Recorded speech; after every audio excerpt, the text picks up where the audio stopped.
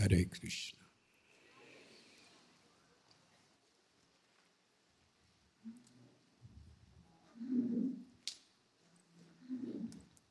By the mercy of His Divine Grace, A.C. Bhaktivedanta Swami Prabhupada,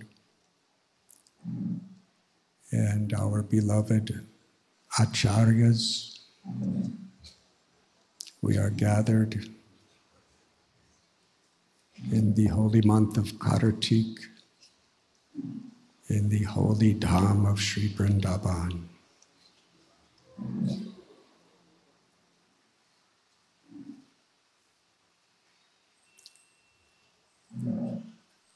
As has been said many times, Srila Prabhupada's quoting his Guru Maharaj, Srila Bhakti Siddhanta Saraswati Thakur Prabhupada, we should not try to see Krishna.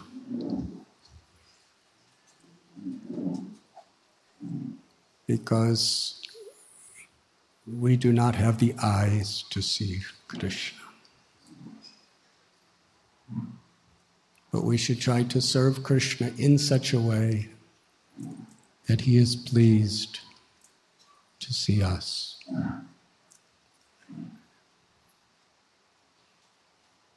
Krishna is not the object.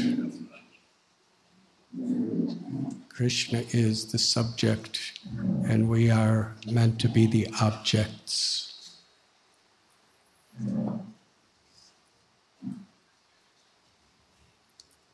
That Krishna is pleased to see. Premanjana churita bhakti vilochanena.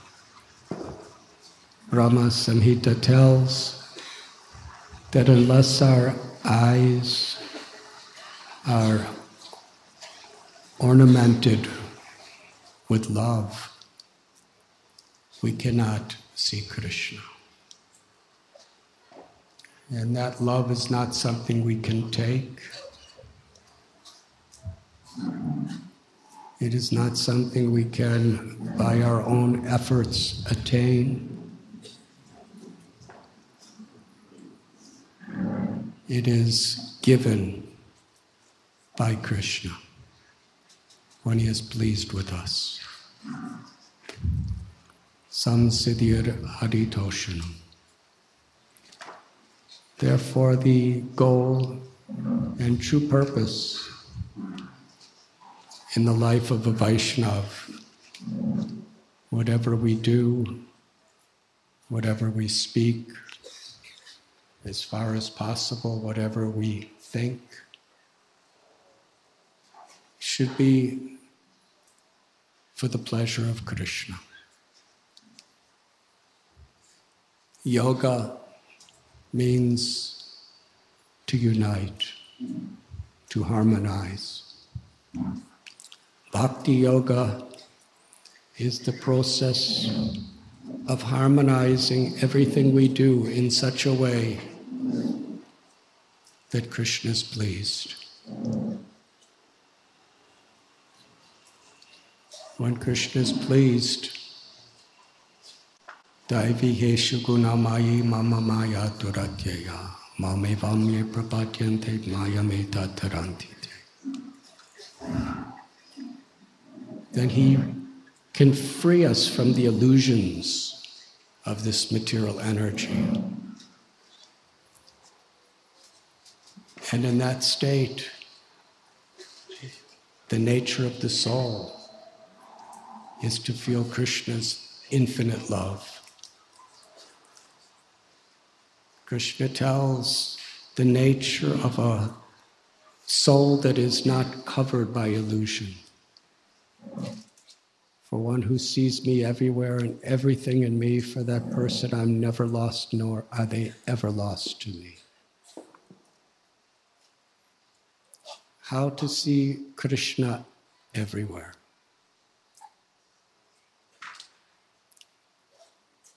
Srila Prabhupada and our acharyas have taught, when we see that everything is Krishna's property, when we see that every living being is a child of Krishna, and we speak, we act, we live according to that understanding, then we're actually learning how to see Krishna everywhere.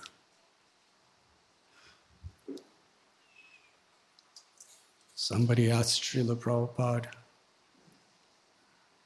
how do we see Krishna everywhere? And Srila Prabhupada pointed to his spectacles. He said, when you see my spectacles, what do you think? And that person said, I see, these are my Guru Maharaj's spectacles. And what do you think? I think of you. And what do you feel? I feel love for you. He said, so similarly, everything is the property of Krishna. Sarvaloka Maheshwaram.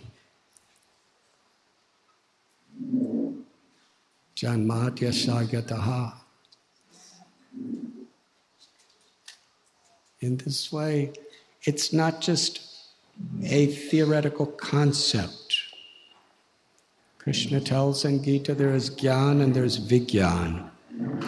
There is theoretical knowledge that shows us what is the purpose of life and how to achieve it. But when we follow the path, this is very beautiful background.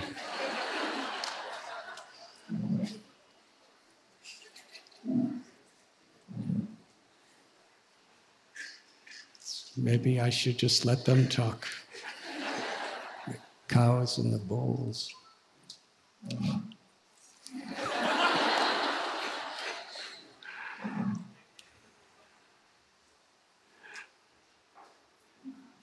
So like that, when we follow the path, when we actually apply these principles in our daily life, even if we're very small neophytes and we think ourselves so very fallen,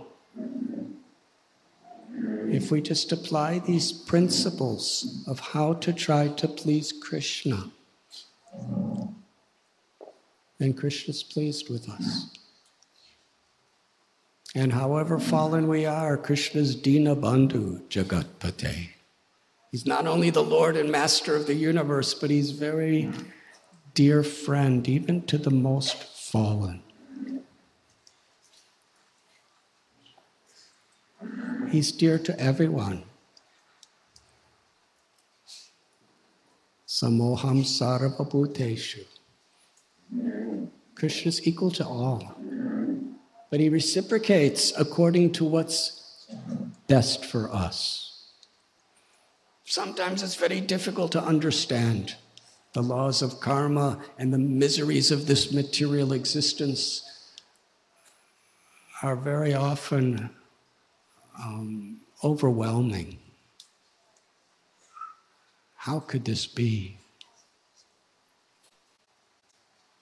But for the eternal soul, who's just for a speck of time in a particular body, according to our desires, according to our activities, according to the modes of nature we are implicated by, material nature is working to purify us. And ultimately, in whatever state, when we take shelter of Krishna, Krishna is there to reveal himself to us. We come to Vrindavan to seek shelter because that's what pleases Krishna. We seek shelter through how we serve. Shelter doesn't just mean taking. Seeking shelter of Krishna is to absorb ourselves in seva, to serve, to give happiness to Krishna. Krishna speaks Bhagavad Gita and tells us very clearly, through the stories and the prayers of Srimad Bhagavatam, everything is revealed. But tadvidi praniphatina pariprashnena sevaya. Without understanding it from the great acharyas, from the spiritual masters, we cannot understand it as it is.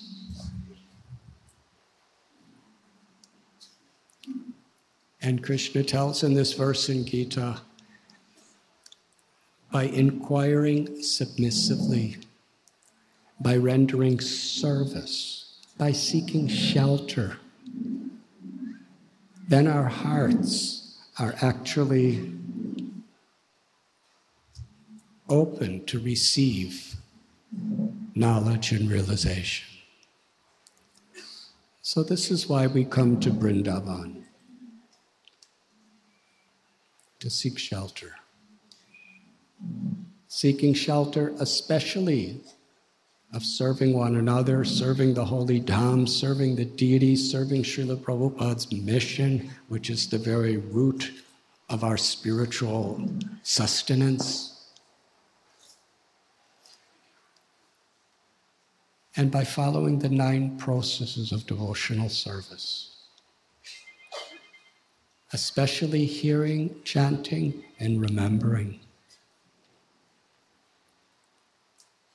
Maharaj Parikshit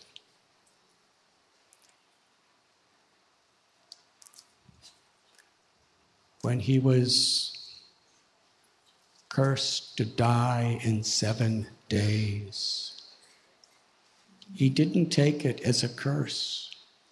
He actually took it as a blessing. Such a devotee. 7 days is not that much. 7 days from now, we'll still be here in this yatra. And about 8 days, then people will start leaving. So that's all he had is 7 days. And then, sure as death, he will die. And he made a mistake, but it was a very slight, accidental type of mistake. It wasn't intentional. He just became bewildered. He mistreated a great sage.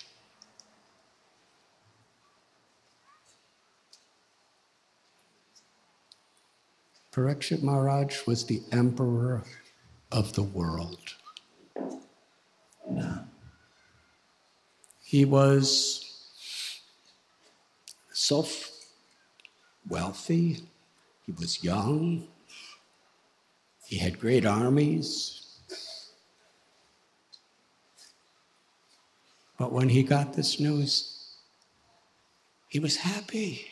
He was sad that he offended a great sage. But he was happy in the sense that he took it as a blessing. He was actually seeing Krishna, an opportunity. He went to the bank of the Ganga in a place called Sutala, between Delhi and Rishikesh. There's a banyan tree on the banks of the Ganga. And he went there and decided to fast for the rest of his life. And it was there all the sages, they very happily agreed that Sukadev Goswami should speak. Because there were so many great sages. Narada Muni was there, and Vishwamitra Muni, and Vashishta Muni, and Gautam Rishi, and practically Parasara Muni. Practically every sage that we read about in the scriptures, wherever they were living in the spiritual or material worlds, they all came for that occasion, to be with Parikshit Maharaj. And they chose a 16-year-old boy to speak. Such an opportunity it was.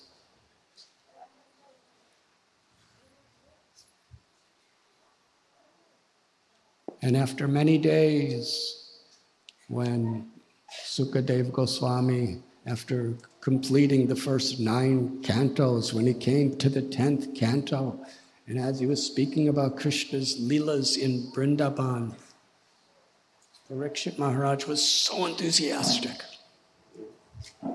He said, I'm not feeling hungry, I'm not feeling thirsty for any water or any food, because I'm so filled with the joy of my thirst to hear the narration of Krishna's pastimes. And Sukadeva Goswami, he told Parikshit Maharaj, because of your enthusiasm to hear, I am becoming more enthusiastic to speak. And he explained that in discussions about Krishna Katha, one who speaks, one who hears, and everyone else who's listening, everyone gets purified. And everyone is purifying everyone else.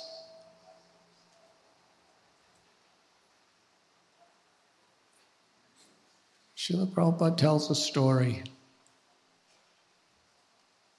about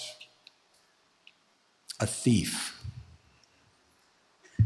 And this thief,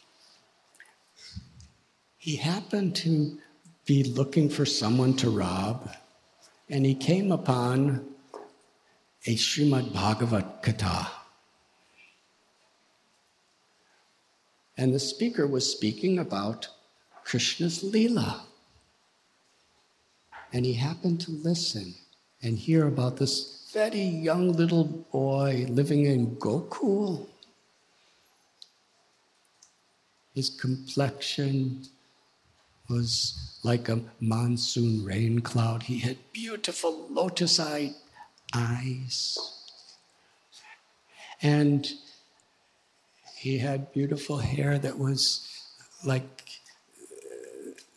silk circling his moon-like face. His lips were like the red color of the bimba fruit. Every one of his limbs was more beautiful than nectar. His teeth were like pearls. He had a little peacock feather in his hair. And how his mother, Yashoda, every day would dress him with precious ornaments. And he described those ornaments. Now, this thief was not so concerned with the description of Krishna, but he was very much concerned with those ornaments. But he listened very carefully to the description of Krishna because he wanted to find him. So he went to Vrindavan. He went to Gokul because he was listening very carefully. He was very enthusiastic, incredibly eager. And he was searching for Krishna. And all the while, he didn't want to forget what he looked like. So the whole time he was coming to Vrindavan, he was meditating on his eyes like lotus petals and his beautiful peacock feather. He's meditating. He comes to Vrindavan and Krishna reciprocates. He wanted to see Krishna so bad that Krishna happened to be right there. And there was the jewels. And Krishna was so soft and so innocent and so tender in every way. He said, please give me your jewels. I don't want to hurt you, just give me your jewels. Actually, I really need your jewels. Please give me your jewels. You have to give me your jewels. And Krishna said, but my mother put on these jewels, and she will become very angry with me if I give them away, so I can't give them to you. And he started speaking because he was a very grown man, but quite intelligent, about being a thief. And Krishna was such a little innocent child. And he was trying to reason with Krishna, trying to convince him to give the jewels. And Krishna just kept speaking childlike words. And after some time, just by his eagerness, he became attracted to Krishna. He surrendered to Krishna. He became one of Krishna's loving associates for eternity. So Prabhupada tells a story to emphasize the quality of lolyam, eagerness. Eagerness to hear about Krishna. Eagerness to chant the names of Krishna. Eagerness to be with the devotees of Krishna. Eagerness to serve. Ye yatamam prapadyante tamstataiva bhajamyaham.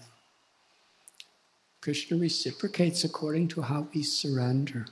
And that eagerness is a very important part of our surrender. Enthusiasm.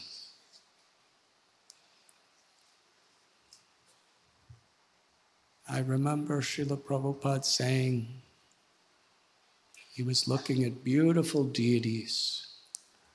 And he looked at all the devotees in a very crowded temple room. He said, if you are not enthusiastic to hear and chant, then someday you will ask, why has my guru left me with the burden of these deities? Krishna reciprocates in the deity according to how enthusiastic we are to serve him, to please him. And the basis of that is developing our enthusiasm for the association of devotees, and in that association to hear the teachings, the names, the glories, and to chant the teachings, the names, and the glories of the Lord. That is what we have come to Vrindavan for. And I think today many of you went to so many different, very sacred, eternally holy places where Sri Radharani and Krishna are eternally performing their wonderful pastimes. And in this month of Kartik, in the land of Vrindavan, when we absorb ourselves in hearing and chanting about Krishna, Krishna is so very pleased. Sri Radha is so eager to give her blessings in this place at this time. That purification is accelerated for our spiritual progress.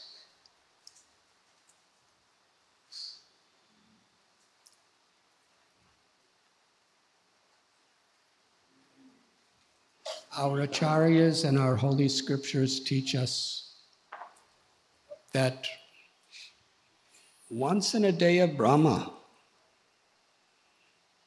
that's over 8 billion years, Krishna comes in his original form to perform the pastimes of Vrindavan. Krishna appeared as a little infant baby child, simultaneously in Mahaban Gokul to Nanda and Yashoda in his original form, and to Vasudeva and Devaki in the prison of Kamsa in Mathura in an expanded form. And when the two came together here in Gokul Mahaban, the next morning, Nanda Maharaj performed Nandotsava, a wonderful festival to celebrate the birth of Krishna, because Nanda and Yashoda for many years had no child. It was the meditation of everyone in Braj Bhumi that the longing for Nanda and Yashoda to have a child. Nanda Maharaj and Yashoda Mai, they loved everyone in Vrindavan so dearly.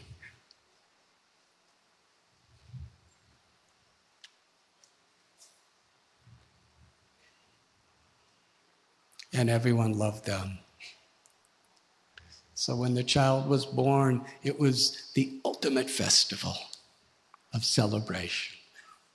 And it was such a festival because no one had any envy. Everyone was everyone's well-wisher. Srila Prabhupada explains that's what the spiritual world means. Vaikuntha is where everyone else is Prabhu and I am servant. Everyone is thinking that way. Everyone's happiness is other people's happiness. And because we're so filled with happiness, we just want to share that happiness for other people's happiness. And if anybody's unhappy, that becomes my unhappiness. So when Nanda and Yashoda had their child, everyone was so happy. In fact, everyone loved Krishna as their own child. Because Krishna saw that there was no envy. Krishna saw that everybody was so happy that Nanda and Yashoda had him as a child. He gave everyone in their hearts, all the elderly gopas and gopis, he gave them the treasure of loving him as their own child.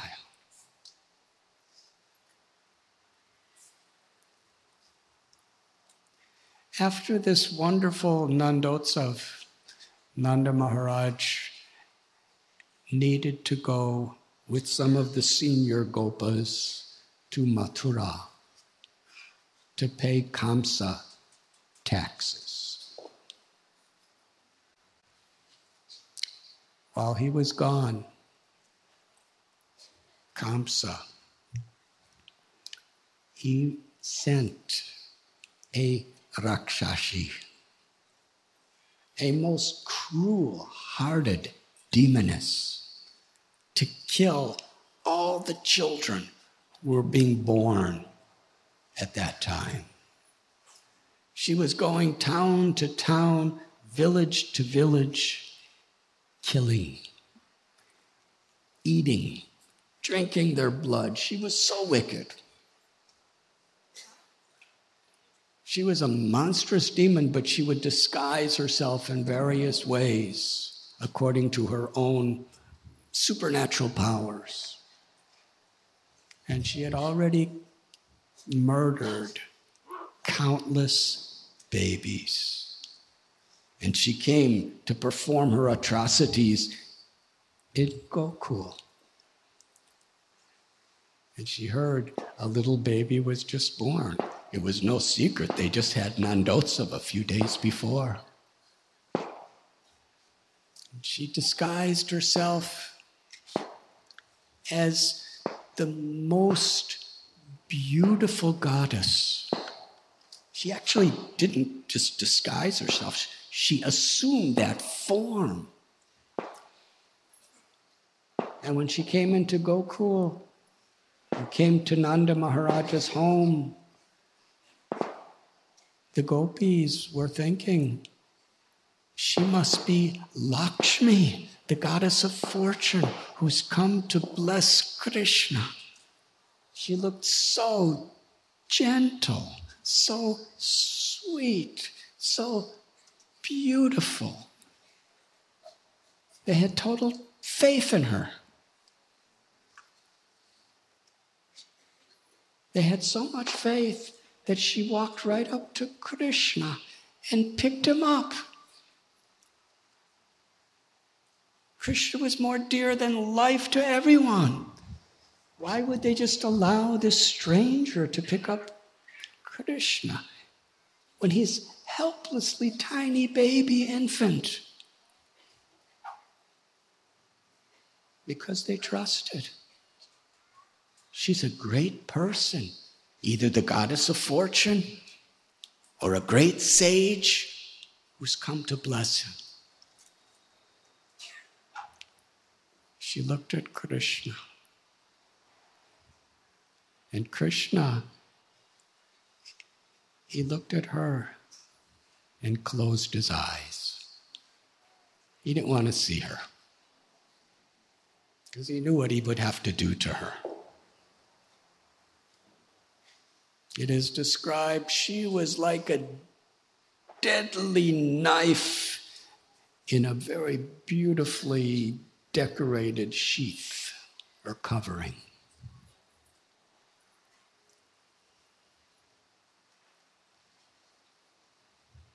She took the little baby, sat down, and put him on her lap. And everyone was so happy. What they didn't know is on her breast was a poison that was so powerful that literally anybody who came close to it would die immediately. It wasn't like these slow poisons. It was, you come near it, you touch it, you're dead instantly. So cruel. And she put that breast in Krishna's mouth. And Gopal sucked it. Very nice. In fact, he was so attractive that he induced milk to kind of form in her breast. And he sucked it, and he started sucking out the poison, and he kept sucking. Her life. And as her life was coming out, she was in great pain. And she tried to remove Krishna. But Gopal, you all know what an infant looks like when he's just a few days old. Really tiny. And Krishna looked just like that. He was beautiful, though. Most infants, they look... From a sannyasi's perspective, you have to be a mother to recognize the beauty of an infant when they're just born. But Krishna was really beautiful. He was the supreme source of all beauty for all material and spiritual worlds. But still, his fingers were so little and so tiny and so soft and fragile looking. If you ever look at a brand new little baby, their fingers, they look like if you breathe on them, they could break. And that's the kind of fingers Krishna had. But with those fingers, he squeezed her. And he was actually having fun. And as he squeezed, she was in so much pain. She ran out of the house. She assumed a gigantic form, and she was screaming, "Child, leave me!" And she was screaming so loud, "Leave me, leave me!" It was like thunder, multiplied by tens and thousands of times.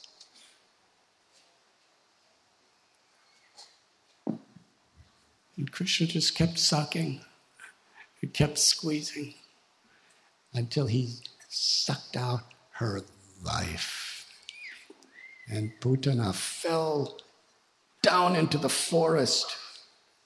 And for 12 miles, she fell on all the trees.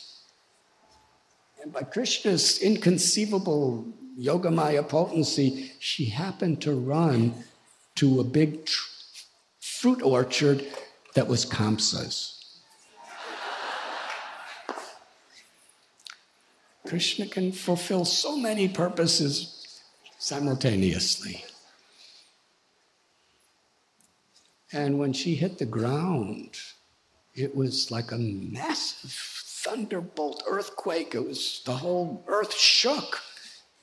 It was so loud. And Yashoda Mai seeing her little child gone away like this. She was in complete distress.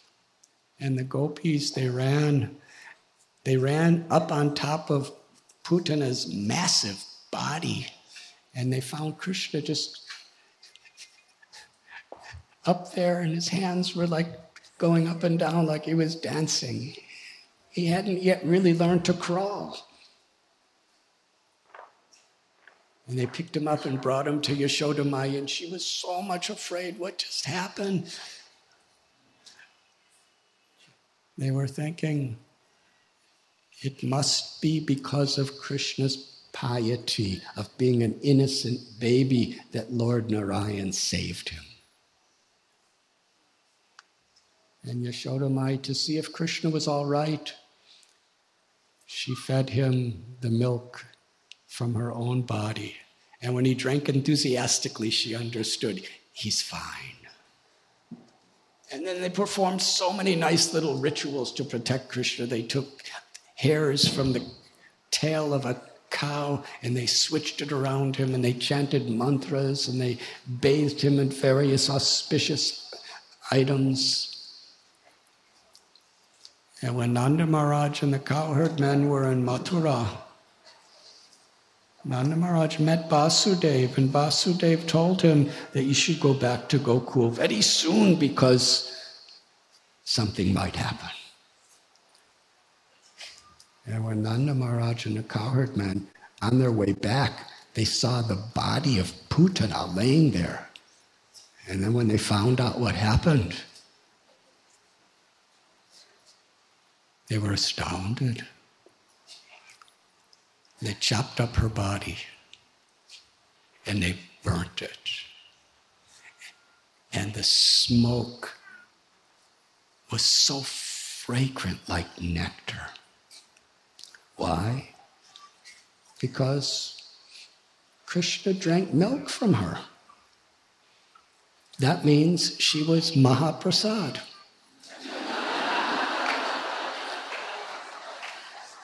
Krishna is so special. He made her whole 12-mile body Mahaprasad. Yeah, when they burnt it, it smelled. Whoever smelled it became totally purified. And because she offered Krishna the service of a mother, Krishna reciprocated by giving her the liberation of eternally being his own mother in the spiritual world, being a nurse. Uddhava, who was the great prince of Mathura and later Dwarka, who later on would be Krishna's most confidential friend and associate in those places. He offered the beautiful prayer. Who else could I take shelter of than Krishna? Putana came with the most evil, envious intention to kill him, and she had already murdered countless innocent infant babies. And yet, because she approached Krishna in a deceiving way as a mother, Krishna accepted her as a mother and gave her eternal liberation in the spiritual world in a personal way of being his own mother. Dinabandhu. Krishna's incredible mercy. And not only that, but Krishna gave liberation to so many members of her family who were as wicked as her. That will come later.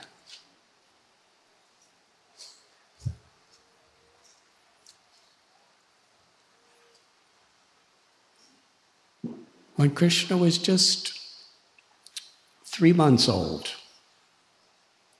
he just started to rise from his bed by leaning upward like that. And there was a samskara that the Brijavasis performed to celebrate. Actually, in Vrindavan, anything Krishna would do, they would celebrate. Kind of Vaishnavas have that tendency to find excuse for festivals. And the festivals are chanting and dancing and feasting. When Srila Prabhupada started our movement in a little tiny storefront in the East Village of New York City, they decided to have a festival every Sunday. Chanting, dancing, and a big, beautiful feast. At the beginning, Prabhupada would cook the whole feast every week, and it would be so nice. People would just come anywhere. So many people began coming, one by one by one. There was chanting, there was dancing, beautiful discussion, and prasad. In Vrindavan, everyone loved Krishna, but everyone was so protective of Krishna because he just looked so vulnerable, so ordinary. The sweetness of God in Vrindavan.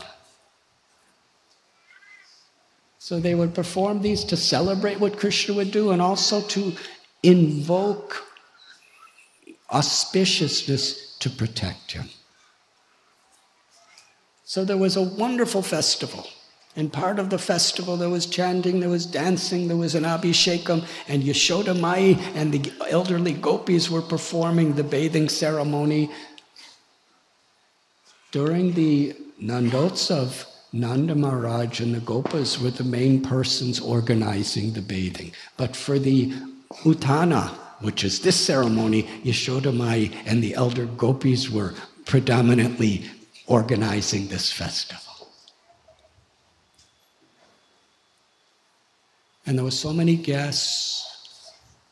And Yashoda Mai, even though she was Brajarani, she was the queen of Vrindavan, she wanted to serve everyone. She wanted to make everyone happy. She wanted to give everyone gifts. So she was giving gifts and greeting people.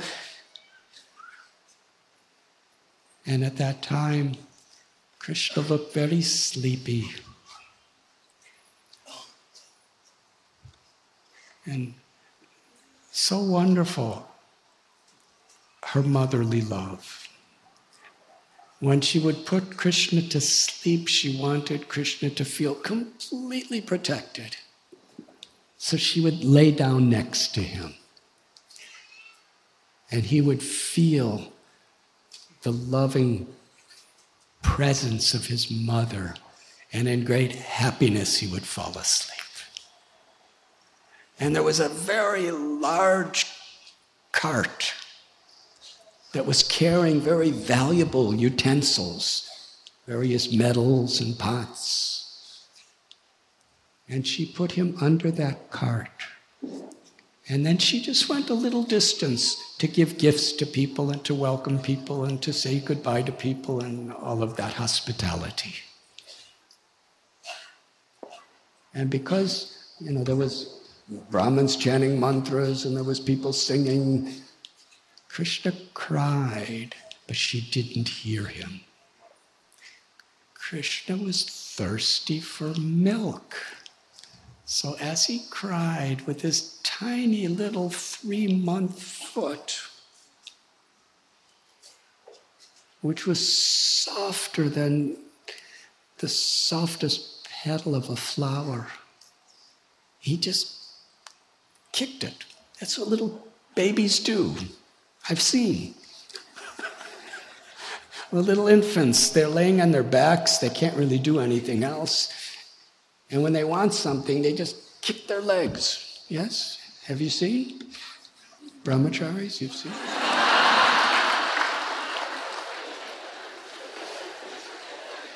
You can see with your ears.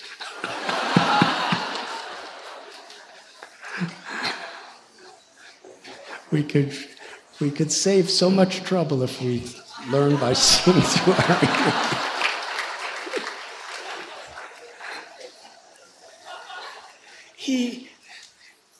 It so happened that one of the great, powerful mystics, asuras, demons, that Kamsa sent to kill Krishna and the babies, actually took like a ghostly form and entered into that cart.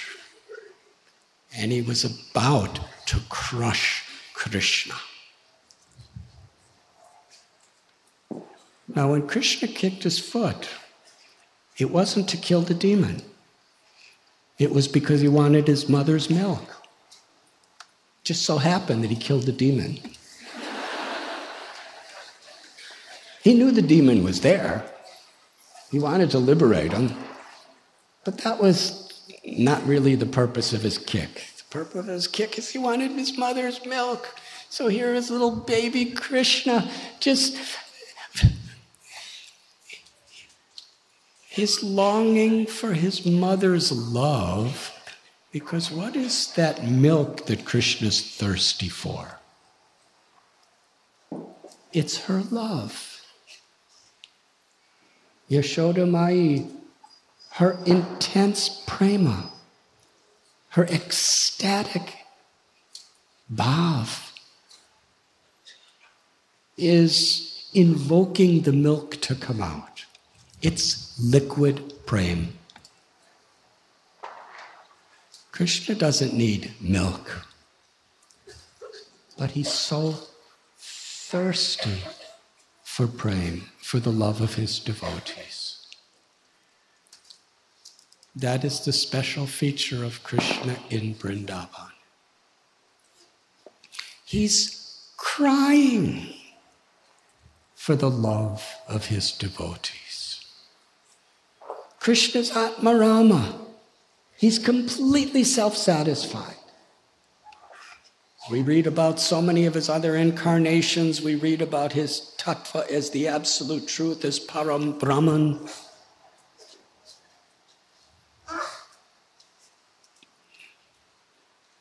The creator, the maintainer, the destroyer of everything that exists.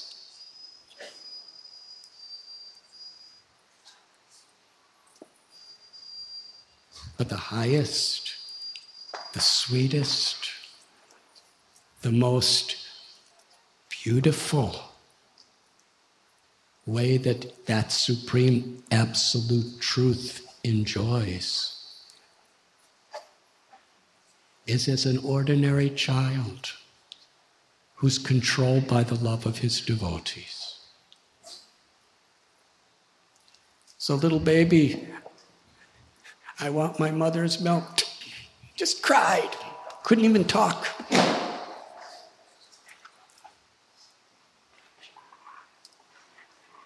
And when he touched the axle of that cart, it broke. And then the wheel dislocated from the axle, and the whole cart fell to the ground.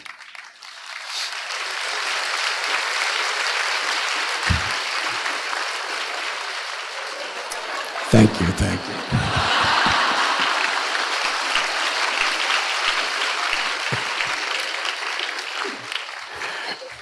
We all need to be encouraged.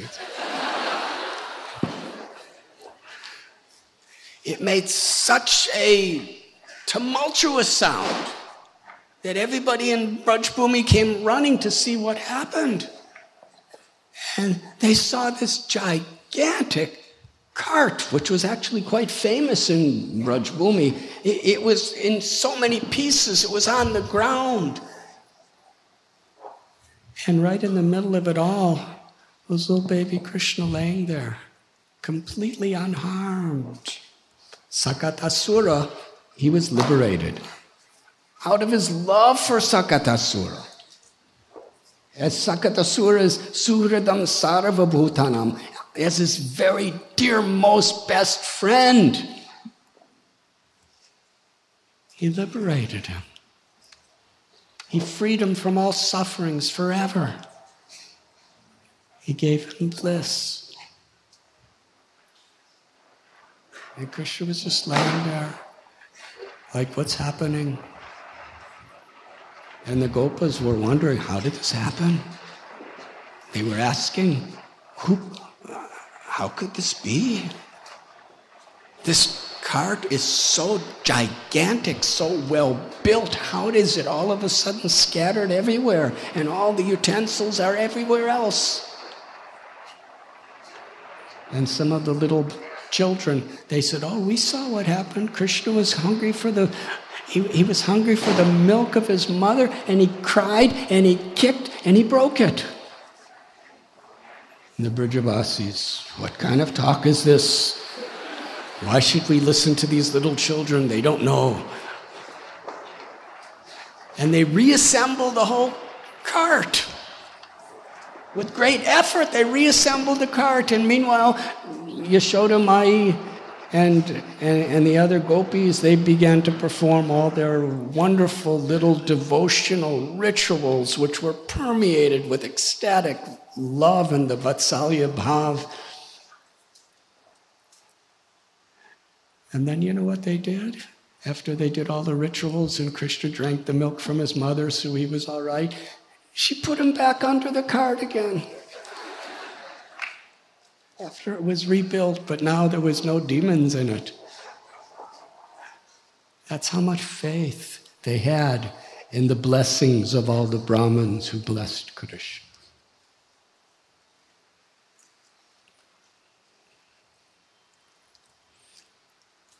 After some time, Krishna and Balaram,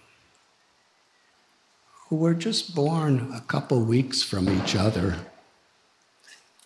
they began to crawl. How wonderful!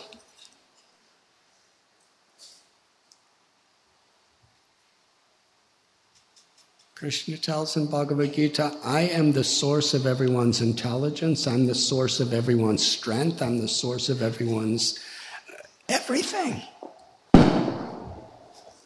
But in Vrindavan, just to reciprocate with the love of his devotees and to awaken a love that is the deepest, sweetest of all forms of love, Krishna's learning to crawl.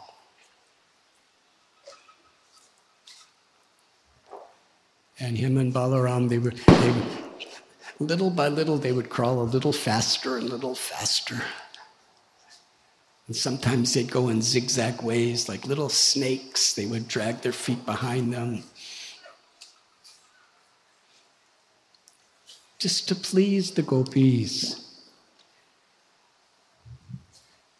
They would go in muddy areas due to the milk and the urine of the cows and the calves. And they'd be completely covered with mud. And they'd hear the jingling of ankle bells, because they were on the ground, crawling. And Balaram would think, this is Rohini, my mother's ankle bells. And Krishna would think, this is Yashoda, this is my mother's ankle bells. And they'd go crawling to their mothers. And then when they'd reach the ankle bells, they'd look up and they'd see it wasn't their mothers, and they'd become very much afraid. And sometimes they'd cry and they'd start crawling another direction, looking desperately for their mothers. And Yashoda and Rohini would pick them up and put them on their laps. And when they go to feed them milk, sometimes they'd see little tiny teeth starting to grow, and they'd be so happy they would count the teeth and keep track of the teeth that were growing.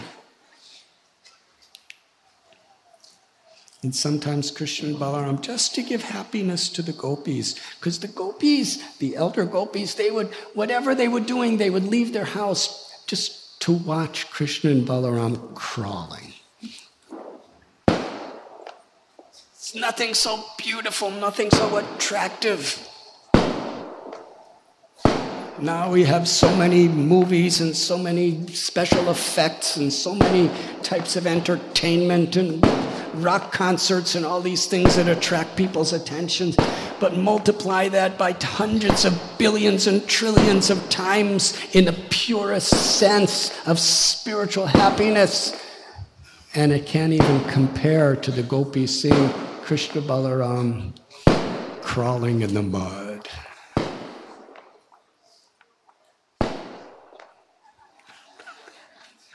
It's emphasis. And they'd see a little calf.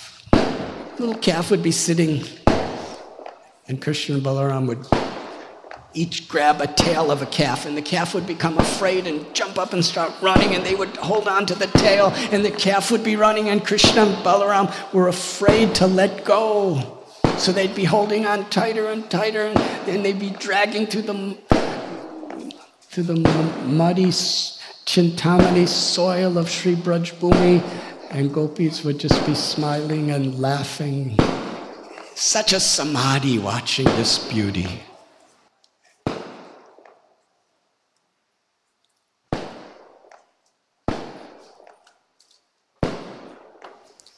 And when Krishna was 1 year old, it was around the time of his first birthday, there was another ceremony, another celebration.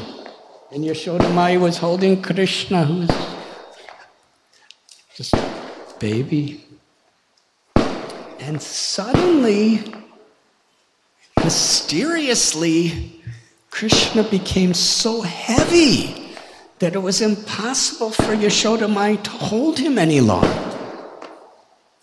But at the same time, there were so many guests and so many Brahmins and so many things going on, so she put Krishna down. At that moment, Krishna stages everything in such a special way. He was looking up in the sky, and as a little child, he wanted to go into the sky. Now, how many of you, when you're children or even adults, sometimes have dreams that you could just fly in the sky? Have you ever had that? If you have, say Haribol. Whether you have or not, we can still say Haribol. So Krishna wanted to go into the sky. He wanted a nice ride. Children like to have rides. So just at that moment, he became really heavy because he knew that Trinavarta, another associate of Kamsa, was coming to cause dastardly problems. And Krishna became heavy because he understood that it would be very difficult for Yashoda Mai to deal with Trinavarta. So he wanted to be alone. So Yashoda Mai put him down. She couldn't carry him any longer. And then this Trinavarta came in the form of a whirlwind. He was blowing so hard. Like something like that. But it was, the sound of the wind was so loud, it was terrifying. Nobody could hear anything. And the force of the wind was so incredibly violent that the dust of Vrindavan all went into the air, and nobody could see anything. You couldn't even see an inch in front of your eyes. It was so thick with dust. And in that situation, Yashoda Mai was just thinking of Krishna, and she was crying. And Krishna was thinking of Yashoda, and he was crying. But nobody could hear each other crying because of the sound of Trinavarta. and nobody could see each other. And Trinavarta lifted up Krishna and took him higher and higher and higher into the sky. What was his motive? To kill and eat Krishna. That was his purpose. He was going to eat Krishna alive. Such a terrorist. And he's taking Krishna high in the sky for this purpose. And after it was way, way, way high in the sky, the dust cleared in Vrindavan, and Yashoda Mai went to where Krishna was put down, and he wasn't there. And she started to cry, and all the gopis came running, and all the gopas came running. They were all searching for Krishna. He was nowhere to be seen. They were all weeping. Yashoda Mai, it describes that she fell down unconscious like a cow that has just lost her calf.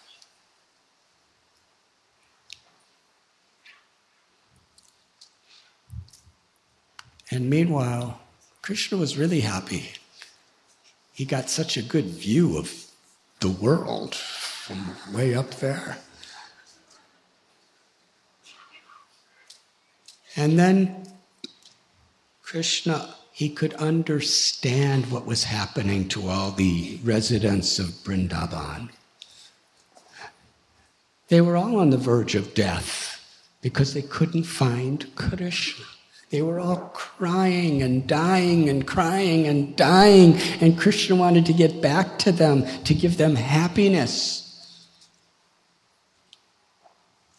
So suddenly Krishna, when Trinavarta came to lift him up, Krishna made himself lighter than a feather. And high in the sky, he became so heavy, like a massive mountain.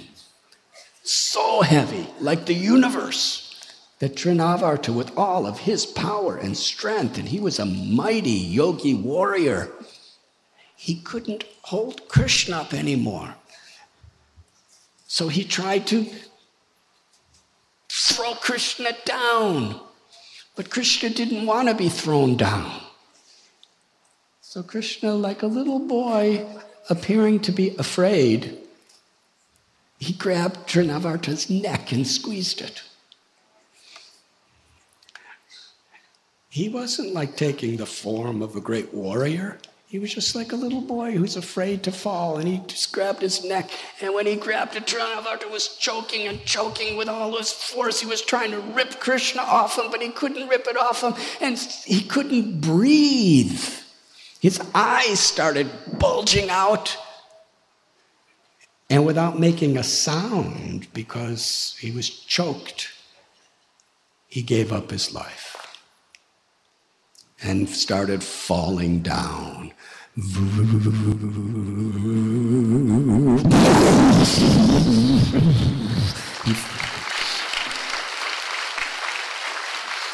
Krishna, so expertly, he wanted to make it as dramatic as possible. Because all around Nanda Maharaj and Yashoda Mai's house, there was so much pasture grounds and so many beautiful forests and so much muddy little lands where the cows would sometimes be. But there was one place that was just solid rock. A gigantic solid stone. And Krishna aimed so that Trinavarta fell right on that stone. And his mighty limbs totally disjointed. He was a mess. And little Gopal was just smiling. And the gopis ran and got him and brought him to Yashoda Mai. And again, they performed so many nice little rituals so that the Brahmins would bless and he would be protected. And each time that he would perform these mighty deeds, displaying his supreme powers, his personality, his qualities, his beauty, his innocence, so much overwhelmed his devotees. They couldn't conceive of him as being powerful. They couldn't recognize that he's the supreme Godhead. They had to think of another reason.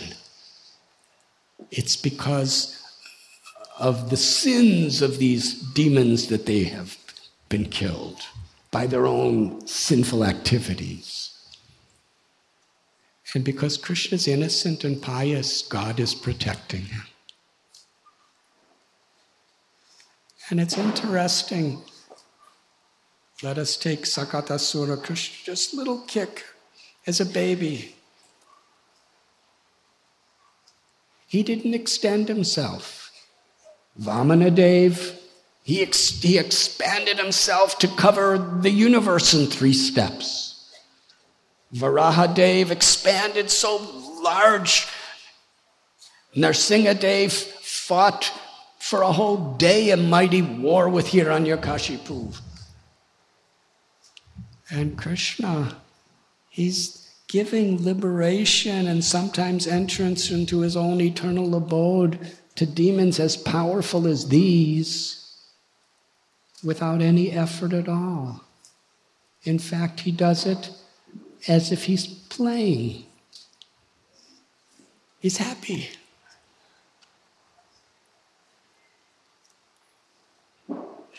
One day, Yashoda Mai,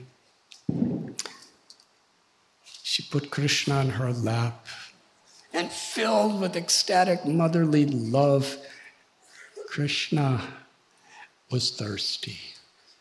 So she began to feed him the prem, the ecstatic love, in the form of her milk. Krishna was drinking and drinking and drinking. And then Krishna started to smile. And Yashoda Mai looked. And as he smiled, he opened his mouth. And she saw the universe in his mouth, with mountains and oceans and planets and all living entities. And she was wondering, what is this? How is this? He was actually interfering with her motherly love. Krishna closed his mouth, he smiled, and she completely forgot that it ever happened.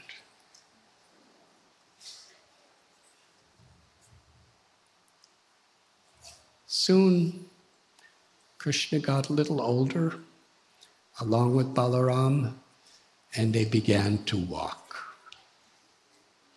When they walked, they began their pastimes of stealing butter.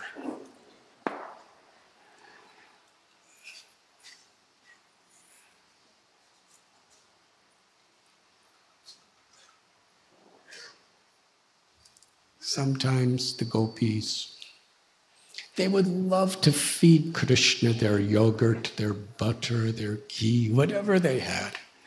They would give him anything and everything. But just to give them pleasure, Krishna would go to their homes to steal their butter.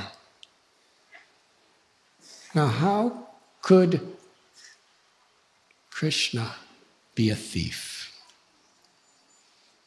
From this perspective, we have to understand that this is simply loving exchange, or rasa. Because Sarva Loka Maheshwaram, Krishna is the supreme proprietor of everything that exists. All butter already belongs to him. He's not stealing, but he appears to steal. Just to increase the love of his devotees. Makan Chora.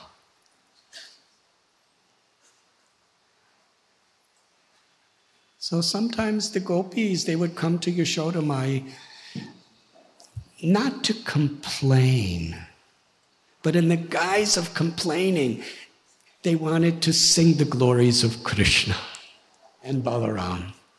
So they would say to Mother Yashoda, your child, he is so mischievous. Since he started to walk, now he's always with his friends of his same age.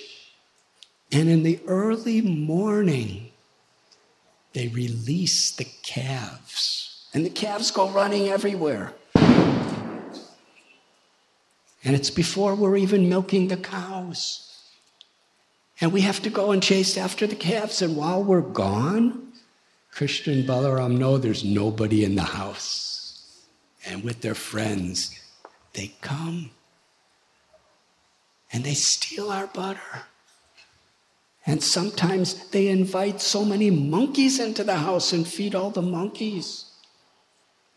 And other times, in order to protect our butter from Krishna, we put it in clay pots hanging from the ceiling, and Krishna gets on the back of his friends and stands up and his little stick and pokes holes in the pots so that the butter will fall. And other times, they go to our little babies and pinch them or put water in their ears and make them cry. And as they're crying, Krishna and Balaram and their friends are laughing and laughing and laughing.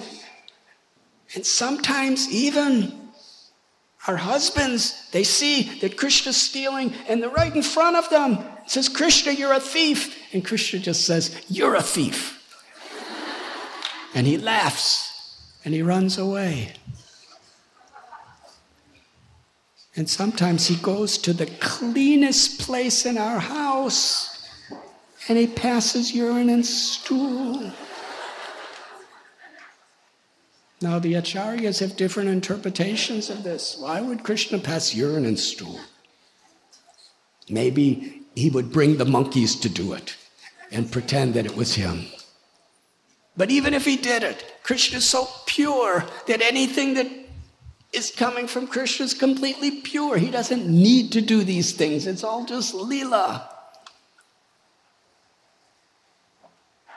How many times in your life have you passed urine? How many books have been written about it? How many songs have been sung about it? How many people are weeping in ecstasy thinking about it? But Krishna one time passed urine in the house of a gopi, and 5,000 years later we're still talking about it. And there's been thousands of bhajans and poems and books about it. And devotees become purified from all the miseries of material existence just thinking about it, and attain the highest liberation. Krishna's pavitra, he's supremely pure. Whatever he does is completely pure.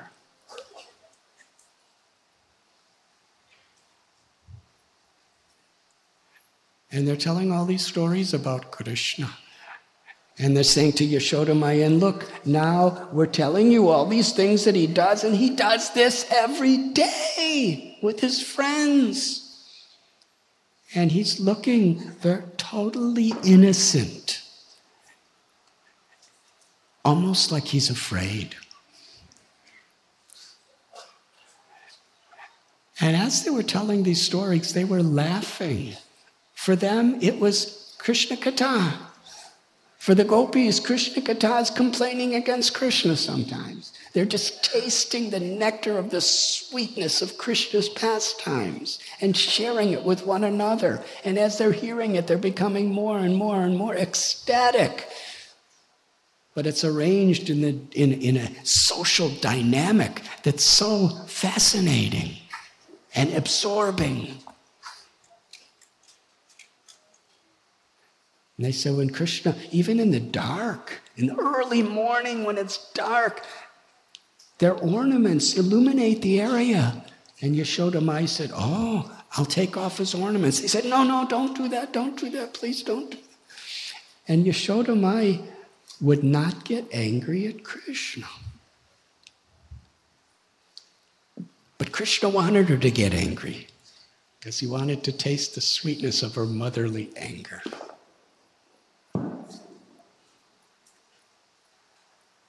One time, not far from here, on the banks of the river Yamuna, there's a place, Brahmanda Ghat. And there, Krishna performed a Lila that is eternally enshrined in the hearts of his devotees. He ate dirt. The cowherd boys, including Balaram, they reported to Yashoda Mai, we saw Gopal in a secluded place. He ate dirt. Mother Yashoda, her heart broke. For those of you who are mothers, what are you thinking if your little baby's eating dirt? Yashoda Mai was so worried. She said, Krishna, why did you eat dirt? Krishna said, I never ate dirt. Why would I eat dirt? You're feeding me so many sweets and everything else. Why would I eat dirt? And the Gopas said, he ate dirt. We saw. And Balaram said, yes, he ate dirt. Yashoda Mai said, Krishna, you ate dirt. Krishna said, I didn't eat dirt. She said, your friends are saying you ate dirt. He said, they are liars. She said, but Balaram, he's your brother. He's your best friend. You are Ramana and he's Rama. He's enjoying the greatest pleasure because he's always assisting you in all of your enjoyable activities. He would never say a lie against you. If Balaram says that you ate dirt, with all certainty you ate dirt. And Krishna said, Balaram is not telling the truth. I didn't eat dirt. If you don't believe me, look in my mouth. And Yashoda Mai said, then you open your mouth. And his mouth was so tiny, about this size. And she looked inside. And she was very intent. Because she was so worried about Gopal's health. Now, there's different opinions whether Krishna ate dirt or not. Some say he didn't. Others say he did. But if he did, Sanatana Goswami said, if he did, he had to distract Yashoda Mai from seeing the dirt in his mouth. And how did he do that? When she looked in his mouth, she saw again the whole universe. She saw all the oceans, all the mountains, all living entities, all the planetary systems. She saw the three modes of material nature in their personified forms. She saw all the 8 elements in their personified forms. She saw not only the physical universe in all of its details, but all of the subtle energies of the universe. In her little child's mouth, his mouth didn't grow. The universe is limitless in size, and it was all within his little mouth. She was seeing down into his stomach, and there was the whole cosmic manifestation practically. Just like his expansion of Narayan, from his navel and his stomach comes a lotus flower, and from that, all the planetary systems of the universe are created. It's a little Gopal. She looked closer, and she saw Vrindavan. And she saw Gokul, the forest.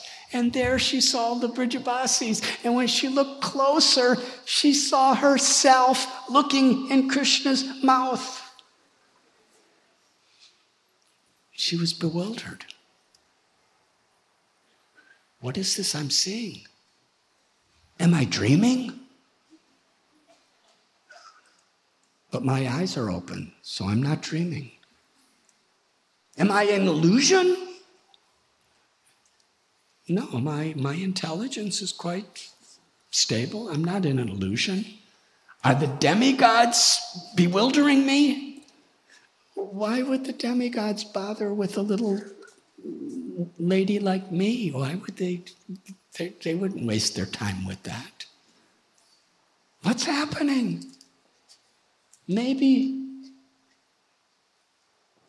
what Garga Muni told during the naming giving ceremony, that my son would be as powerful as Lord Narayan. Maybe he's manifesting the opulences of Lord Narayan. But this is not possible. Because when Krishna's hungry, he cries, and he cries, and he cries, and he won't stop crying till I give milk. And when there's thunder and lightning, then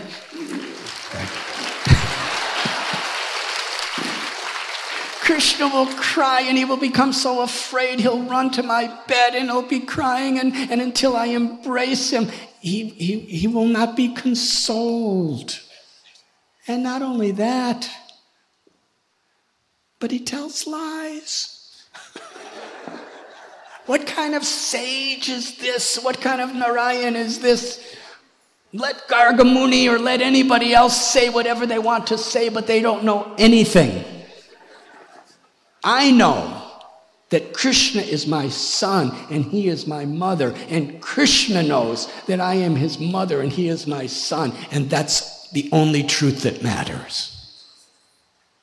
This is the way she was reasoning. Even after seeing everything she was seeing, it could not overcome her motherly love. And then she started getting philosophical. That I'm thinking that I'm the wife of Nanda Maharaj. I'm the queen of Vrindavan, and all these cows and all these gopas and all these gopis are my subjects. This is all an illusion. The Supreme Lord Narayan, the only way that we can come out of this illusion is we must take shelter of him. So while seeing the universe in Krishna's mouth, she became very reverential to take shelter of Lord Narayan. And when Krishna saw her in that mood, he was not happy because he was thirsty for her love. So he closed his mouth. And the universe disappeared. And the charming sweetness of his smile so much overwhelmed Yashoda Mai with motherly love that she embraced little Krishna and fed him her milk, never to remember this again.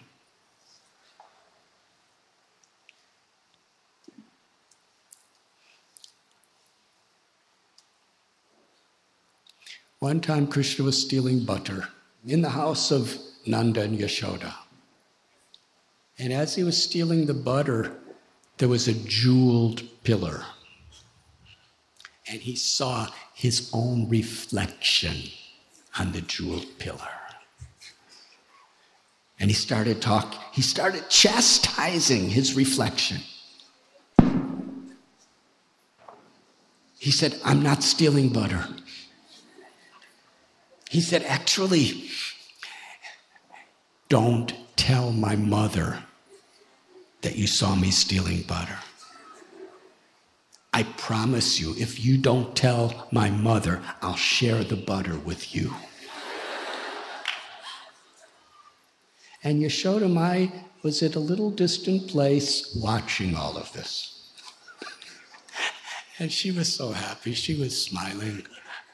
And she came into the room and Krishna had his hands full of butter. And Krishna, as soon as he saw his mother, he said, I'm not stealing butter, I'm not a thief, he's a thief. And he pointed to his reflection in the pillar. He said, he came to steal butter, and I told him, you cannot steal this butter. And I tried to prevent him from stealing butter, and he became very angry with me. And to protect your butter, I became very angry with him, but I didn't steal any butter.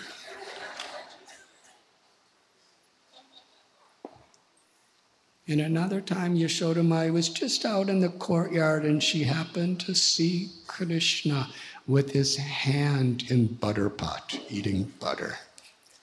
And she came in the room, and Krishna said, I'm not stealing butter, I'm not stealing butter. She said, then what are you doing?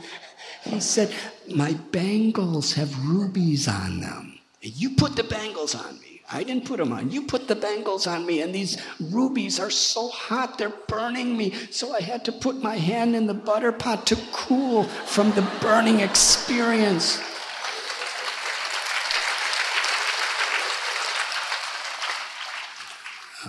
Yashoda Mai, she was so proud of Krishna. He's so intelligent.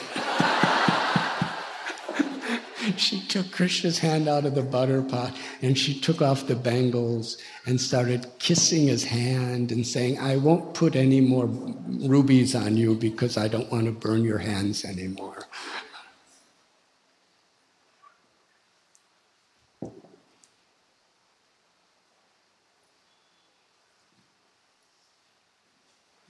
Shukadev Goswami tells in Srimad Bhagavatam the nature of Yashoda Mai's love for Krishna and how that love controls Krishna.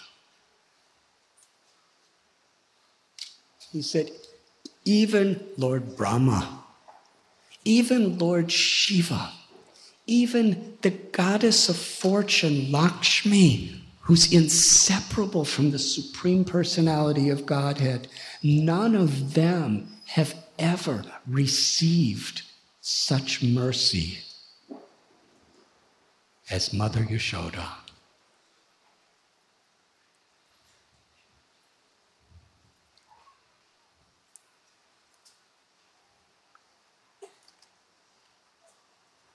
On this day of Diwali,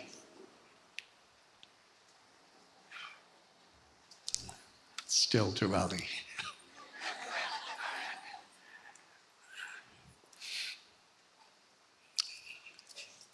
early in the morning, Yashoda Mai went to personally churn the yogurt to make butter for Krishna. For several reasons. One is that her assistants were busy doing other things that day, and especially because Krishna was stealing butter, dahi, from the various neighboring gopis, and Yashoda Mai was thinking, why is he not satisfied with the butter in our house? She did everything to make Krishna happy.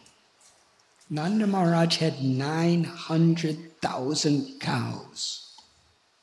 And among these cows, she took the very, very best cows.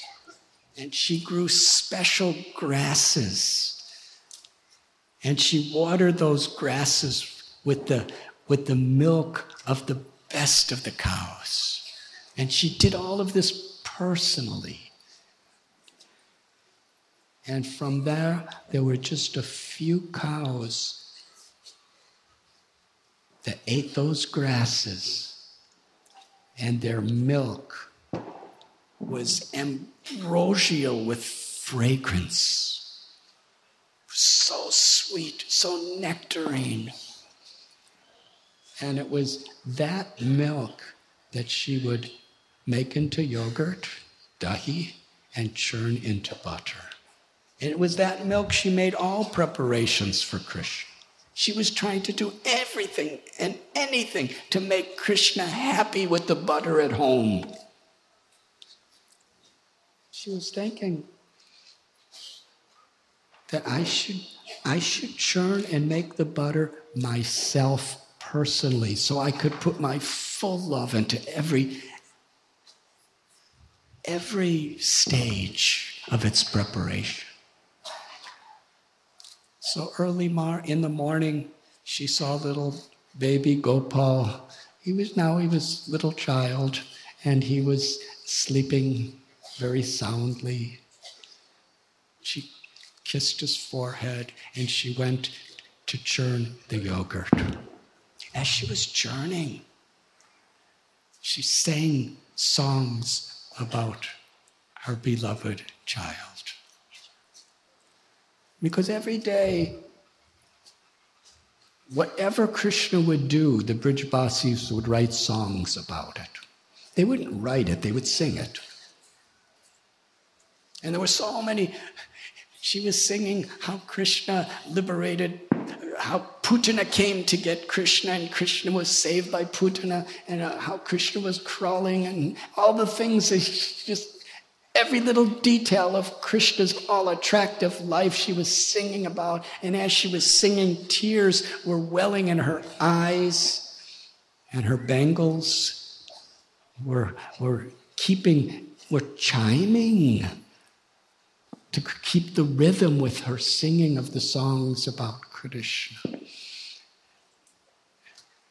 And as she was remembering her beloved Gopal, her motherly love caused milk to uncontrollably be flowing from her breast. And that made Krishna hungry. So Krishna woke up. When that milk flowed, it was her love, and Krishna wanted to receive it. So Krishna jumped out of his bed. He ran to Yashoda Mai. He jumped on her lap. He grabbed the churning rod and looked at her like, this is not the time for you to be churning. This is the time for you to be giving me your milk. So she put down the churning rod, she embraced Krishna, and he began to drink. And as she was gazing at Krishna's childlike face, smiling and drinking the milk, she was overwhelmed with love. Suddenly, in another room, she heard the milk she was boiling flowing over. This was that Pushpaganda, sacred milk. She was making preparations for Krishna's pleasure.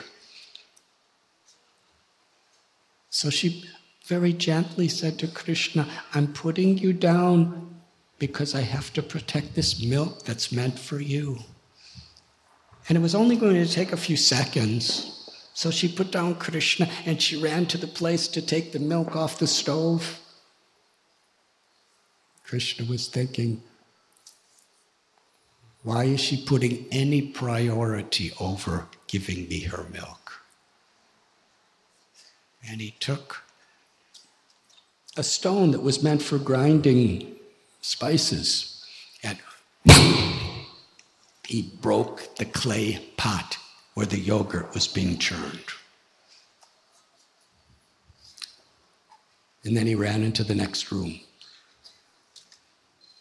And in the next room, he saw a pot of butter hanging from ropes from the ceiling.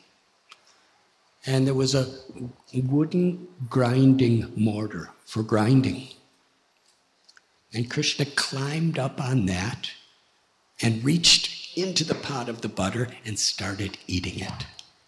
And then he called his friends, the monkeys. And I think we all have experience of monkeys here in Vrindavan. They're very enthusiastic. They're enthusiastic to take anything they can. What to speak if Krishna is personally inviting them to take butter from his own hands. And our acharyas tell that some of these monkeys, they were actually the monkeys that helped Ram to build the bridge across the Indian Ocean to Sri Lanka and to fight against Ravana. And at that time, Ramchandra was in exile, so he really didn't have much to give them in return. So he called them into his Krishna Lila so he could personally feed them butter. And these monkeys were very happy eating the butter and eating the butter. Meanwhile, Yashoda Mai, after she took the pot off the stove, she came back and Krishna was not there. Rather, she saw the pot was broken. And she smiled. And she saw there were buttermilk footprints of Gopal. And she followed those buttermilk footprints.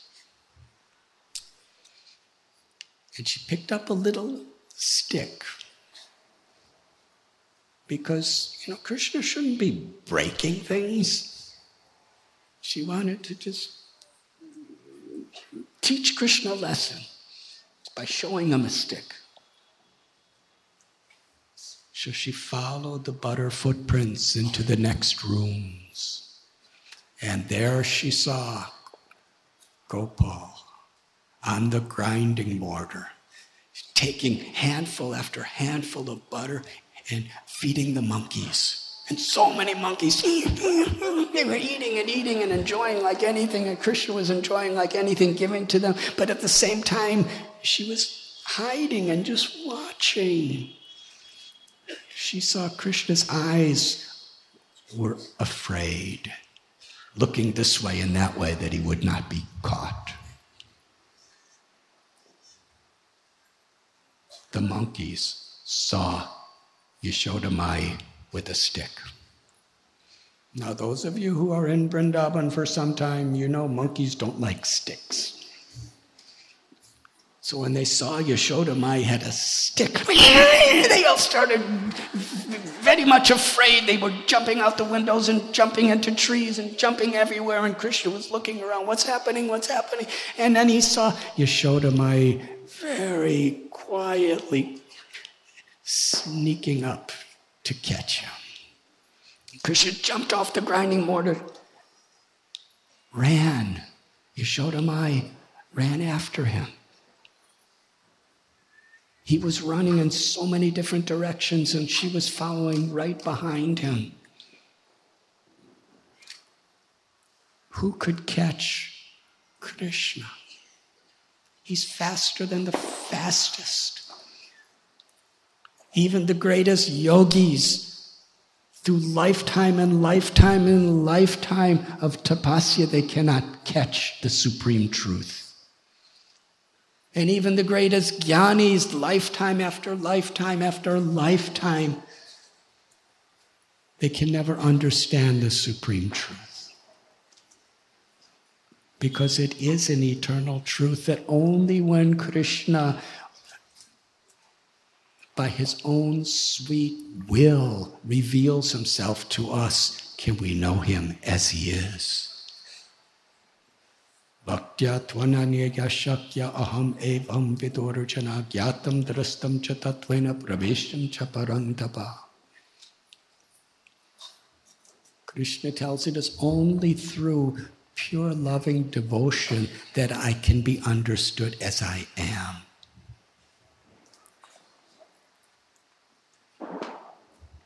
So Yashoda Mai was running after Krishna and she could not catch Krishna.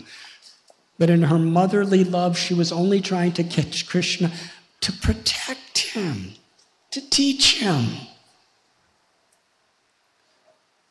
And flowers were falling from her hair. Her sari was becoming loosened. She was becoming very tired, but she would never give up. And when Krishna saw the effort of his mother, he allowed himself to be captured. Yashoda Mai took him by the hand and she showed him the stick. And Krishna cried. His body was trembling. The kajal mascara that was on his eyes were being mixed with his tears and running down his face and his body. And he wanted his mother to wipe his tears like she always would. But now she didn't, because she had one hand with a stick and one hand was holding her hand. So he had to, with his own hands, he was rubbing his tears. In the Damodarastakam, Satyabrat Muni is singing about this beautiful scene. And in the Srimad Bhagavatam, first canto, Queen Kunti, she's remembering this.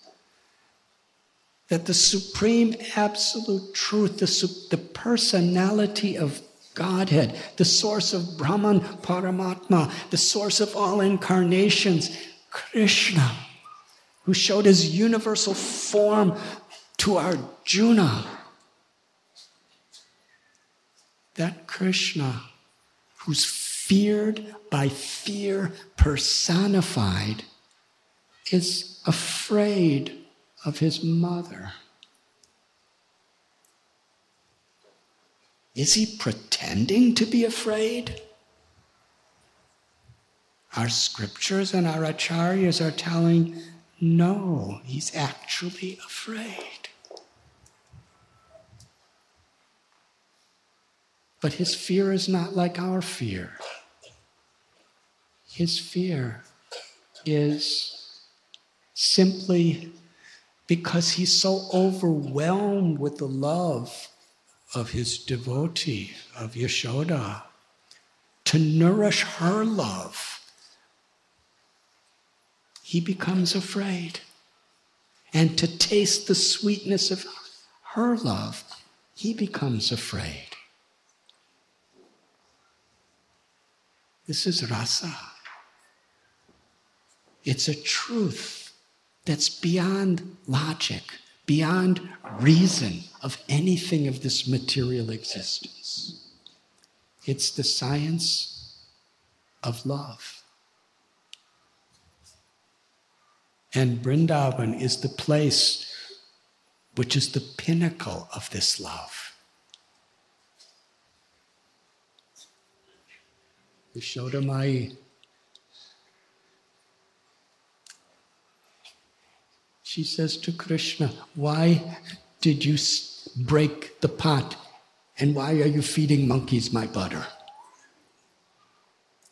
And Krishna said, please put down that stick. And she's trembling. So Yashoda Mai doesn't want to make him too afraid. She just wants to emphasize proper behavior to him. So she threw the stick away.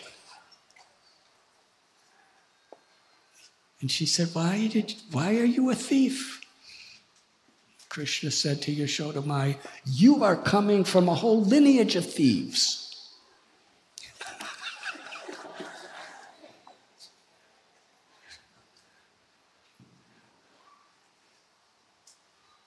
She said, why are you feeding?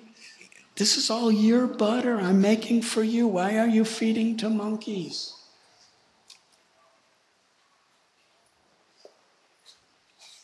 And she said, because you're making friends like monkeys, you are like a monkey.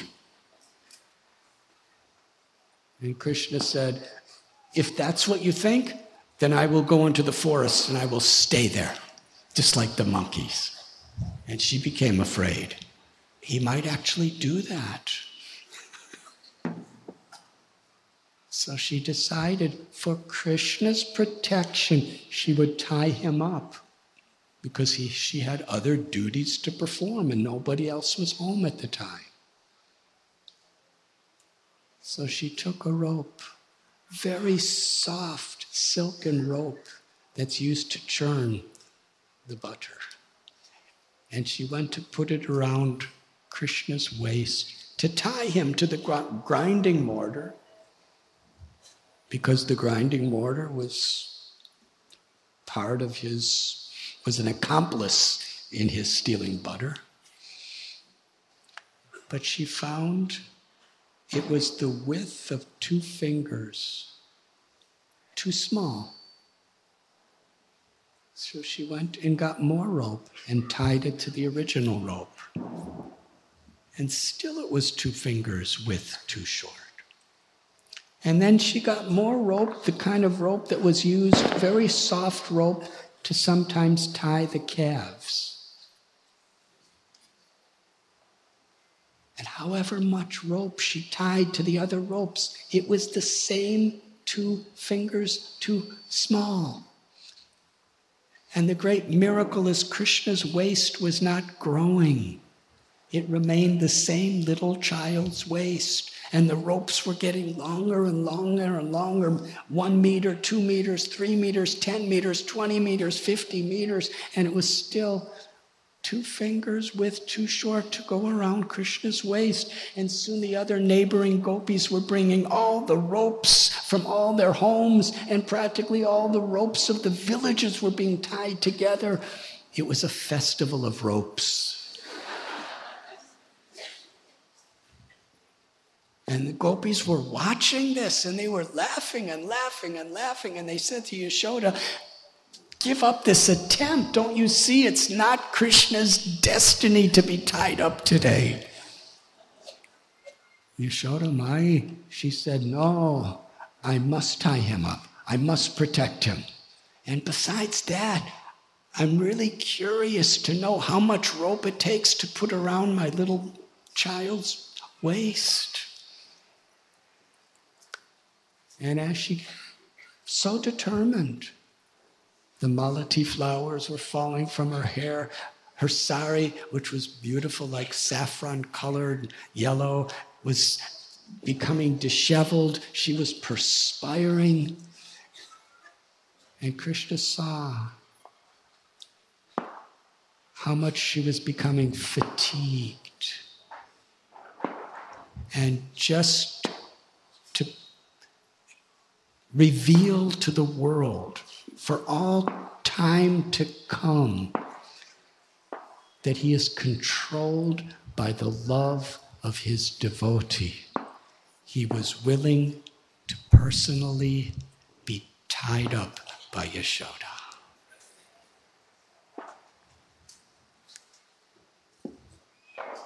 The truth, the highest of all truths, Bhaktavatsal, the supreme controller, Tumi Sarveshwareshwara, finds his greatest happiness by being controlled by the love of his devotee. And Yashoda Mai is the supreme personification of Vatsalya Bhav, of parental love. Krishna was bound by that love, subordinate to that love.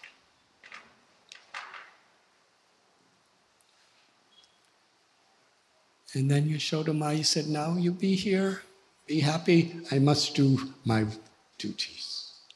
And he left. She left.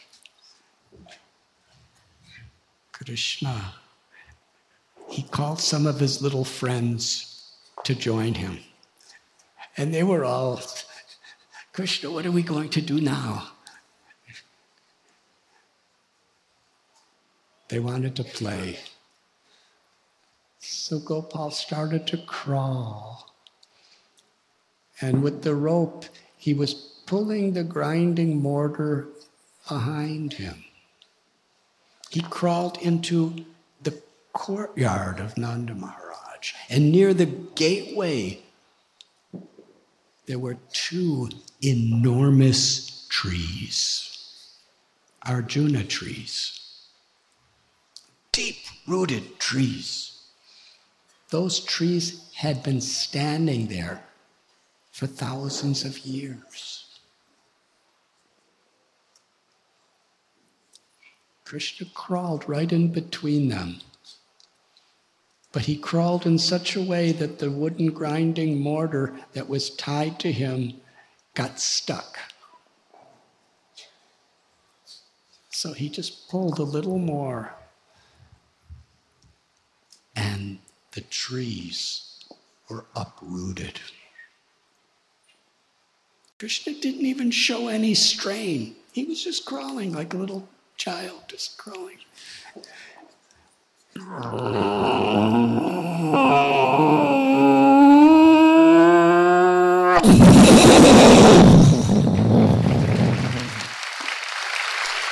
It was so loud, uprooting the trees, and they fell to the ground.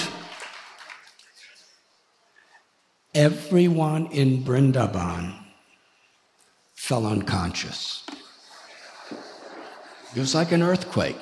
It was such a tumultuous, roaring sound, the falling of these trees. Except Krishna and his friends. They were all just laughing and watching, and his friends were watching in amazement. When Nanda and Yashoda and the other Gopas and Gopis found out what happened, they were shocked. They were so worried. They came running. And when Nanda Maharaj saw little Krishna right between these giant trees, completely untouched, he asked the boys, what happened? How could these trees, we've been watching, these trees were here long before we were born. How did they fall down? There was no windstorm, nobody cut them down, there were no giant elephants ripping them down. How possibly did these trees just fall? And the little boy said, Krishna pulled the grinding mortar and made them fall. They did not believe this is possible. But Yashoda Mai was feeling so guilty. She couldn't even come anywhere near the scene. I tied Krishna and just see what happened. His life was in such risk. Nanda Maharaj untied Krishna.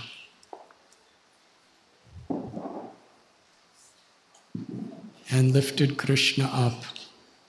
And soon Balaram came and Rohini Devi came.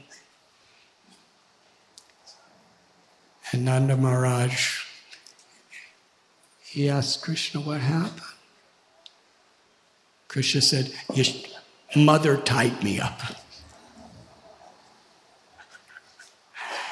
And Nanda Maharaj, he said, well, would you like to go to your mother? And Krishna said, no, I want to be with you.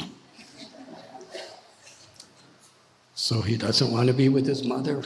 What to do? Nanda Maharaj took him, it was still early morning. He took him to where the cows were getting milked.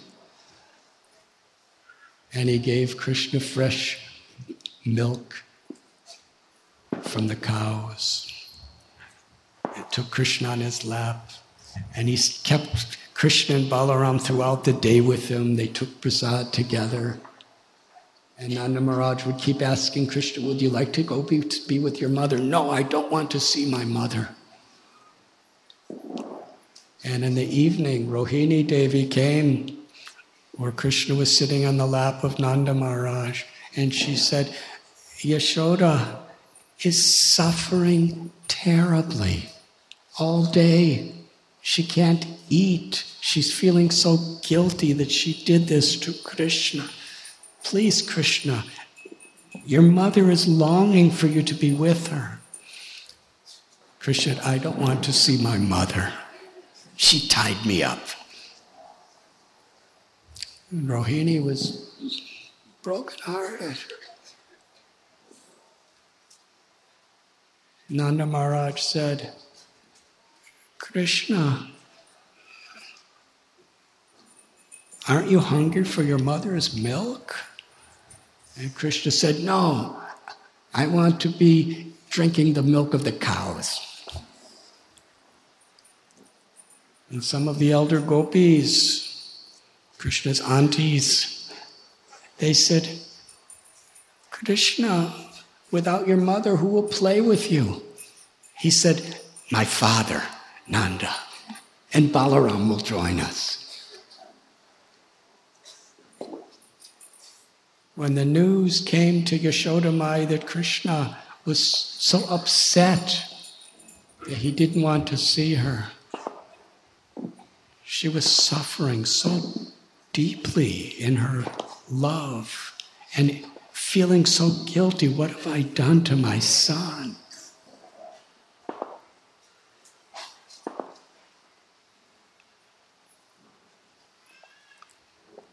And Rohini was explaining the whole condition of Yashoda Mai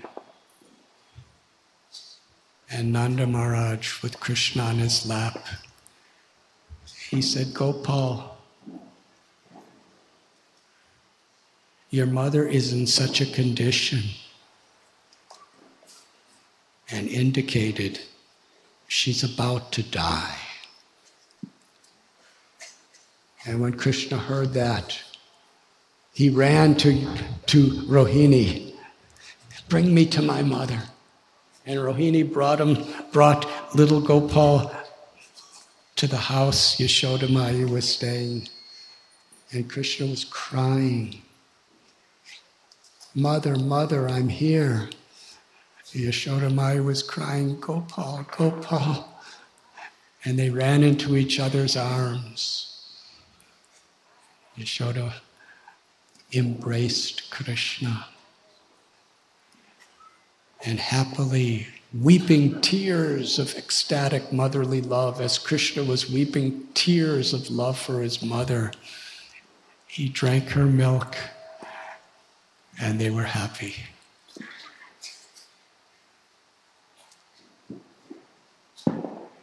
Meanwhile, the Gopas were saying, when those trees fell, these beautiful personalities came out of the tree who were as bright as fire. And they offered prayers to Krishna. And then they went away. Krishna blessed them and they went away. Nobody could understand, nobody could believe. Sukadev Goswami tells me these were the two sons of Kuvera, Nala Kuvera and Manigriva. But we will discuss that another time. In essence, they were great demigods who had so much power and so much beauty. They were the sons of the treasure of the Devatas, Kuvera. They had high wealth, beautiful bodies. They were very strong. They were very learned. And they felt themselves to be enjoyers. They were enjoying with some beautiful heavenly damsels in a lake. And Narada Muni came, and they did not show respect to this great sage. Narada Muni, seeing their pathetic situation,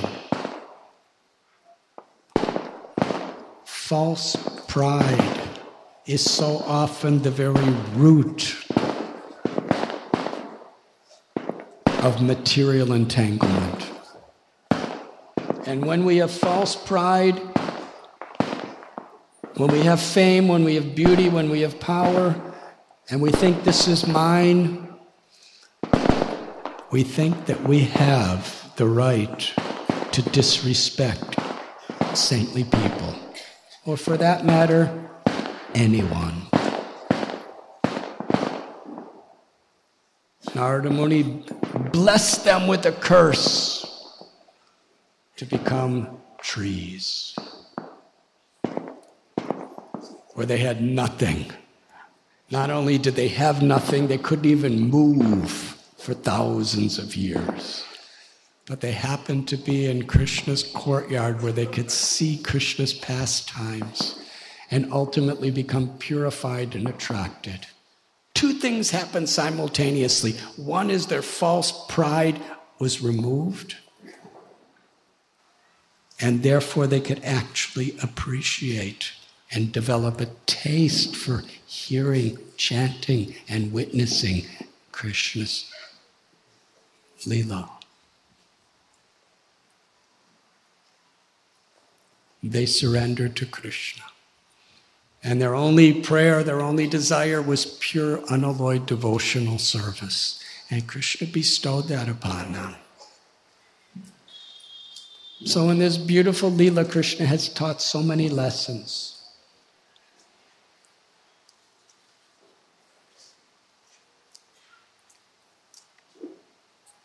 Krishna performs these Leelas in Gokul as a little child to reciprocate with the love of his devotees, the Brijabasis, and to give a record spoken by Sukadev Goswami and other great sages and rishis and Vaishnavas, so that simply by hearing these pastimes with enthusiasm, with humility, with eagerness, we become purified. Srila Prabhupada and our acharyas tell that Krishna is absolute. These wonderful stories are non-different than the historical event, which is their origin. When we become absorbed in hearing these stories, we're actually witnessing Krishna's eternal pastime. And even if we're not in that absorption, simply by sincerely and eagerly hearing, we gradually become purified. And our taste, our attraction for Krishna grows. Shushushro Shadadanasya Vasudeva Kataruchi Syan Mahatsevaya Vipra Pundya Tirthana Sevana. Srimad Bhagavatam tells when we get a true taste for hearing and chanting about Krishna, Krishna is so pleased that we have that taste, that from within the heart, he cleanses all the anarthas, the unwanted things, and ecstatic love awakens. In this verse it is said that that taste for hearing about Krishna is only possible when we sincerely, with humility and gratitude, when we serve the great devotees. By serving the great souls, Krishna is so pleased that he gives us that taste for hearing about him. And through that taste, he reveals himself. Om apavitra pavitro va sarvavastam gatopi va yasmaret pundarikaksham sabhayabhyantara suchi. Krishna is supremely pure. His pastimes are non-different from him. His names are non-different from him. His qualities are non-different than him. By being absorbed in hearing and chanting, we become purified. But that true absorption is only possible when Krishna rewards it. And Krishna bestows that blessing when we are sincerely in the mood of the servant of the servant of the servant of the Lord's devotees. Sri Chaitanya Mahaprabhu established this principle. Gopi Bhartur Padakamalayora Das Das Das Anudas. In Vrindavan Lila, Krishna is the servant of every devotee. He's serving the calves, he's serving the cows, he's serving the peacocks, he's serving the parrots, he's serving the bushes and the trees and the gopas and the gopis and the brahmins and everyone. And everyone is serving each other for the pleasure of Krishna. And Mahaprabhu Sri Chaitanya's Lila is that spirit. Trinadapi sunichena, Toror ivasihishnuna, Amanina manadena kirtaniya sadahari. Through this humble service attitude, Krishna is pleased to give us a taste to chant his holy names.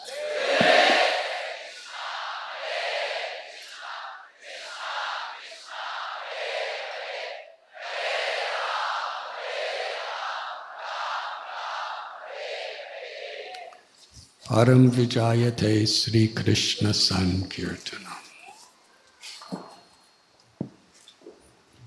The supreme benediction for all living beings is that Krishna has descended in his holy names.